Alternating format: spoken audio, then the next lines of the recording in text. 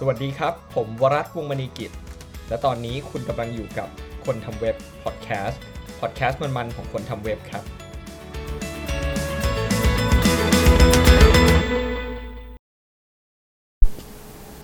สวัสดีครับก็มาพบกันอีกแล้วนะครับกับ EP 1นะครับก็ EP นี้เนี่ยเราจะพูดถึงเรื่องเรายังจำเป็นที่จะต้องใช้ Server Side Rendering อยู่ไหมถ้าเราไม่สนใจ SEO ครับจริงๆเรื่องนี้เป็นเรื่องที่ค่อนข้างเป็นคำถามใหญ่เลยสำหรับหลายๆคนที่ทำเว็บไซต์นะครับก่อนอื่นเรามาทำความเข้าใจกันก่อนนะครับโลกการทำเว็บไซต์ปัจจุบันเนี่ยแบ่งออกเป็น2แบบหลักๆนะครับใหญ่ๆก่อนแล้วกันนะครับคือ Server Side Rendering กับ Client Side Rendering Server Side Rendering เนี่ยมันก็คือมันเป็นเหมือน traditional way สมัยก่อนก็คือให้ตัว server application เนี่ยไม่ว่าจะเป็น Java ภาษา Java นะครับหรือ PHP หรือ Python ก็แล้วแต่เนี่ยพ่น HTML ออกมาแล้วให้ browser render Client Side Rendering เนี่ยก็คือให้ตัว server เนี่ยส่งออกมาแค่ไฟล์ HTML CSS แล้วก็ JavaScript แล้วก็ให้ตัวเบราว์เซอร์เนี่ยหรือตัว client เองเนี่ยจัดการทุกอย่างเลยนะครับไม่ว่าจะเป็นการประมวลผลอะไรก็แล้วแต่ส่วนการเซฟ database อะไรอย่างเงี้ยก็ส่งผ่าน API ไปข้อดีของเจ้าตัว client side rendering เนี่ยนะครับมันก็คือไฟล์เนี่ยมันเป็น native มากๆคือเป็น HTML CSS JS server เนี่ยทำงานเบามากนะครับแล้วก็ตัว client ก็ทำงานได้ค่อนข้างเร็วกว่าในสมัยก่อนนะครับก็ทำให้การรอเนี่ยน้อยลงนะครับ cache ได้นี่ก็เป็นอีกความสามารถหนึ่งนะครับส่วน server side rendering เนี่ยข้อดีก็คือการบริหารการจัดการระหว่างการเชื่อมต่อ database เนี่ยทำได้ค่อนข้างง่ายรวมถึงเวลามันพ่นข้อมูลออกมาเนี่ยfirst paint เนี่ยหรือเวลาที่แสดงผลเนี่ยมันทำได้ดีกว่า client side เนื่องจากclient side มันต้องบูตตัว JS ขึ้นมาบนตัวเบราว์เซอร์นะครับในช่วงเวลาที่ผ่านมาเนี่ยเราทำ server side rendering เนี่ยหลักๆด้วยเหตุผลทาง SEO นะครับด้วยความเชื่อที่ว่าGoogle Bot เนี่ยไม่สามารถ render JavaScript ได้แต่ในความเป็นจริงแล้วเนี่ยGoogle Bot เนี่ยสามารถ render JavaScript ได้มาสักพักหนึ่งแล้วนะครับนานพอสมควรแล้วเหมือนกันเพราะฉะนั้นแล้วเนี่ยเรื่อง SEO เนี่ยก็ไม่ได้จำเป็น 100% ขนาดนั้นอยู่ที่ use case นะครับตัวอีกอันนึงที่เป็นประเด็นหลักๆก็คือเรื่อง Facebook นะครับ Facebook ที่ต้องโหลด Open Graph จากหน้าเว็บซึ่งเคสนี้เนี่ยจริงๆแล้วเราไม่จำเป็นที่จะต้องพ่นคอนเทนต์ทั้งเว็บก็ได้นะครับเพราะว่า Facebook เนี่ยอ่านแค่แท็ก Meta สัก 2-3 แท็กที่อยู่ข้างบนเพื่อเอาไปแสดงผลบนหน้าเว็บคราวนี้คำถามคือแล้วทำไมเรายังต้องทำ Server Side Rendering อยู่นะครับทำไมเราไม่พุชทั้งหมดเข้าไปที่ Client Side Rendering เลยน่าจะง่ายกว่าไหมครับถ้าจะให้ผมตอบเนี่ยผมตอบว่าเหตุผลหนึ่งที่เราควรจะเอามาเป็นเหตุผลในการตัดสินใจแล้วกันนะครับก็คือเรื่องการจัดการ CPU ครับคือการทำ Client Side Rendering เนี่ยปัญหาหลักหนึ่งก็คือพอ JavaScript ที่เราชิปออกมาข้างหน้าบ้านมันใหญ่มากๆนะครับสิ่งหนึ่งที่เราต้องเจอเนี่ยก็คือมันจะบูตก็คือใช้ CPU ของเครื่องเนี่ยค่อนข้างสูงมากๆแล้วก็ส่งผลให้เว็บเนี่ยมันอาจจะช้าลงได้ครับเพราะฉะนั้นแล้วเนี่ยการใช้ Server Side Rendering บางส่วนเนี่ยครับก็เป็น choice ที่ดีเหมือนกันครับที่จะส่งผลให้เว็บไซต์เนี่ยมันเร็วขึ้นหรือเราสามารถจัดการ first page หรือจังหวะแรกที่มันส่งออกมาเนี่ยได้ดีขึ้นครับถ้าให้มองภาพให้ง่ายขึ้นก็คืออะไรที่เราอยากจะให้มันแสดงผลก่อนที่ JavaScript มันจะบูตนะครับเราก็ส่งผ่าน Server Side Rendering ออกมาครับอะไรที่เรารู้สึกว่าเดี๋ยวมาที่หน้า Front End แล้วค่อยให้ Front End เนี่ย render ก็ได้เนี่ยก็ทำบน Client Side Rendering ครับจริงๆแล้ววิธีการคิดเนี้ยไม่ได้ติดอยู่กับว่าคุณจะต้องใช้ React Vue Angular หรืออะไรก็แล้วแต่นะครับ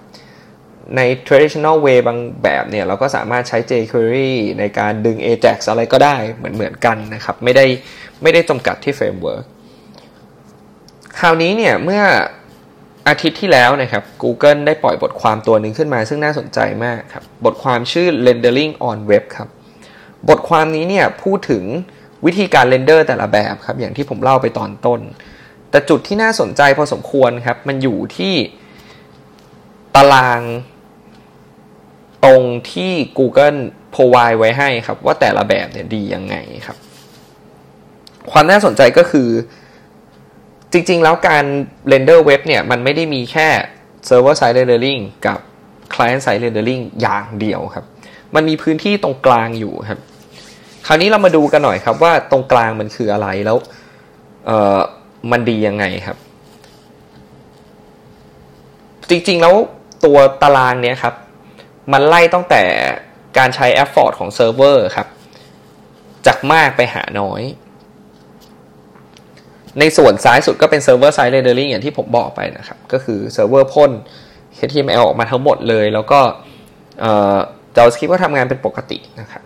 วิธีนี้เนี่ยจะสเกลได้ก็ต้องใช้ infra cost ล้วนๆนะครับ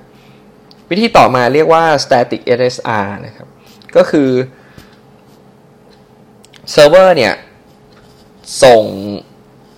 ตัวHTML data ออกมาแล้วก็ strip JS ทิ้งทั้งหมดนะครับเพื่อให้ตัวเว็บเนี่ยมันทำงานเร็วขึ้นด้วย static file HTML เนี่ยนะครับซึ่งก็เป็นวิธีที่จะเรียกว่าป่าเถื่อนหน่อยก็ได้แต่ว่าก็เป็นวิธีที่ในสมัยนี้เนี่ยก็มีหลายๆเจ้าที่ทำก็คือส่งออกมาเป็น static file เลยครับแต่ตอนทำเนี่ยทำเป็น dynamic file ครับคือคุณ dev ให้เรียบร้อยเลยแล้วคุณก็ build ออกมาเป็นHTML CSS JS ไม่มี JS ครับ HTML CSS ตัวพาธเนี่ยสมมุติว่าจะเป็นพาธ about เนี่ยสิ่งที่ตัว framework จะทำให้ก็คือไปสร้างโฟลเดอร์ที่ชื่อ about ขึ้นมาเลยครับแล้วก็เอาไฟล์ index.html ไปวางไว้ในนั้นเลยก็คือเป็น static file แบบใน old school มากๆที่เราเคยทำกันนะครับมีไฟล์ HTML กี่ไฟล์มีกี่หน้าก็แบ่งไฟล์ HTML ไปแต่กระบวนการเนี่ยมันจะง่ายหน่อยตรงที่เราทำบน framework แบบ modern framework ตอน dev เหมือนพวก client side rendering เลยแต่ build ออกมาปุ๊บได้เป็นไฟล์ HTML ครับวิธีต่อมาเนี่ยเรียกว่า SSR hydration นะครับก็คือวิธีนี้เป็นวิธีที่ทุกวันนี้นะครับพวก server side rendering ของทั้ง React อย่าง Next.js เองหรือ Nuxt.js เองใช้วิธีนี้ครับก็คือพ่น HTML ออกมาครับเวอร์ชันหนึ่งก่อนครับแล้วก็เอา JS boot ขึ้นมาทับอีกทีนึงครับถ้ามีส่วนไหนต้องเปลี่ยนก็จะเปลี่ยนแต่ถ้าไม่มีส่วนไหนต้องเปลี่ยนก็จะปล่อยมันไว้แบบนั้นครับวิธีนี้เป็นแบบวิธีลูกครึ่งครับก็คือ Client จะทำงานหลังจากที่เซิร์ฟเวอร์พ่น HTML เรียกว่าส่วนใหญ่ออกมาแล้วกันครับวิธีนี้จะช่วยให้ FCP เนี่ยหรือ metric ที่ชื่อว่า first contentful paint เนี่ยก็คือคอนเทนต์ส่วนใหญ่เรียกอย่างนี้ได้ว่าครับมันจะช่วยทำให้ไอ้คอนเทนต์ส่วนใหญ่เนี่ยโผล่ขึ้นมาเร็วขึ้นครับหลังจากนั้นพอJavaScript boot ปุ๊บมันก็จะช่วยเติมคอนเทนต์ที่เหลือครับขึ้นมาครับซึ่งวิธีนี้เป็นวิธีกึ่งไฮบริดอยู่ครับแต่ก็เป็นวิธีที่ค่อนข้าง well known แล้วก็ใช้กันเยอะนะครับส่วนอีกวิธีหนึ่งก็เป็นเรื่องที่เรียกว่า CSR pre-rendering ครับ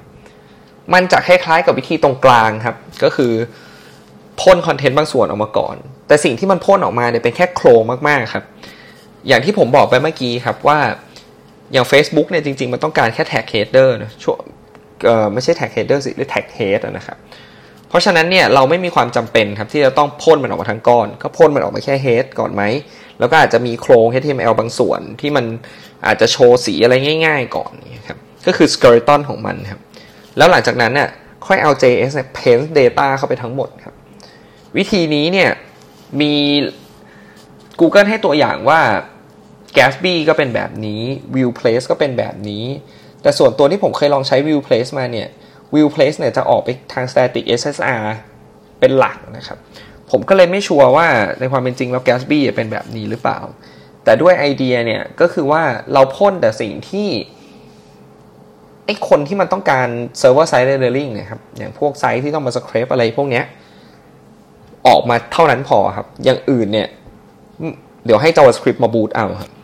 ส่วนวิธีสุดท้ายก็คือ full client side rendering นะครับก็คือทุกอย่างเกิดบน client หมดเลยตัวไฟล์ HTML ที่ส่งออกมาเนี่ยไม่มีอะไรเลยครับมาแค่สคริปต์แล้วก็ app.js อะไรมาสักตัวหนึ่งแล้วก็บูตทั้งก้อนหนึ่งขึ้นมา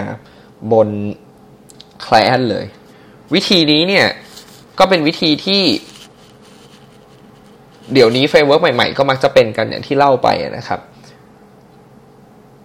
แต่สิ่งหนึ่งที่ต้องระวังมากๆคือ JS เนี่ยถ้ามันใหญ่มากๆเนี่ยตัวไฟล์ JavaScript เนี่ยนะครับมันจะทำให้ CPU เนี่ยเต็ม 100% เร็วมากแล้วเกิดอาการแลกรวมถึงเครื่องช้าส่วนตัวผมเนี่ยเคยใช้มาแทบจะทุกแบบแล้วนะครับแบบที่ผมชอบที่สุดเนี่ยน่าจะเป็นแบบกลางก็คือ SSR with hydration นะครับก็คือ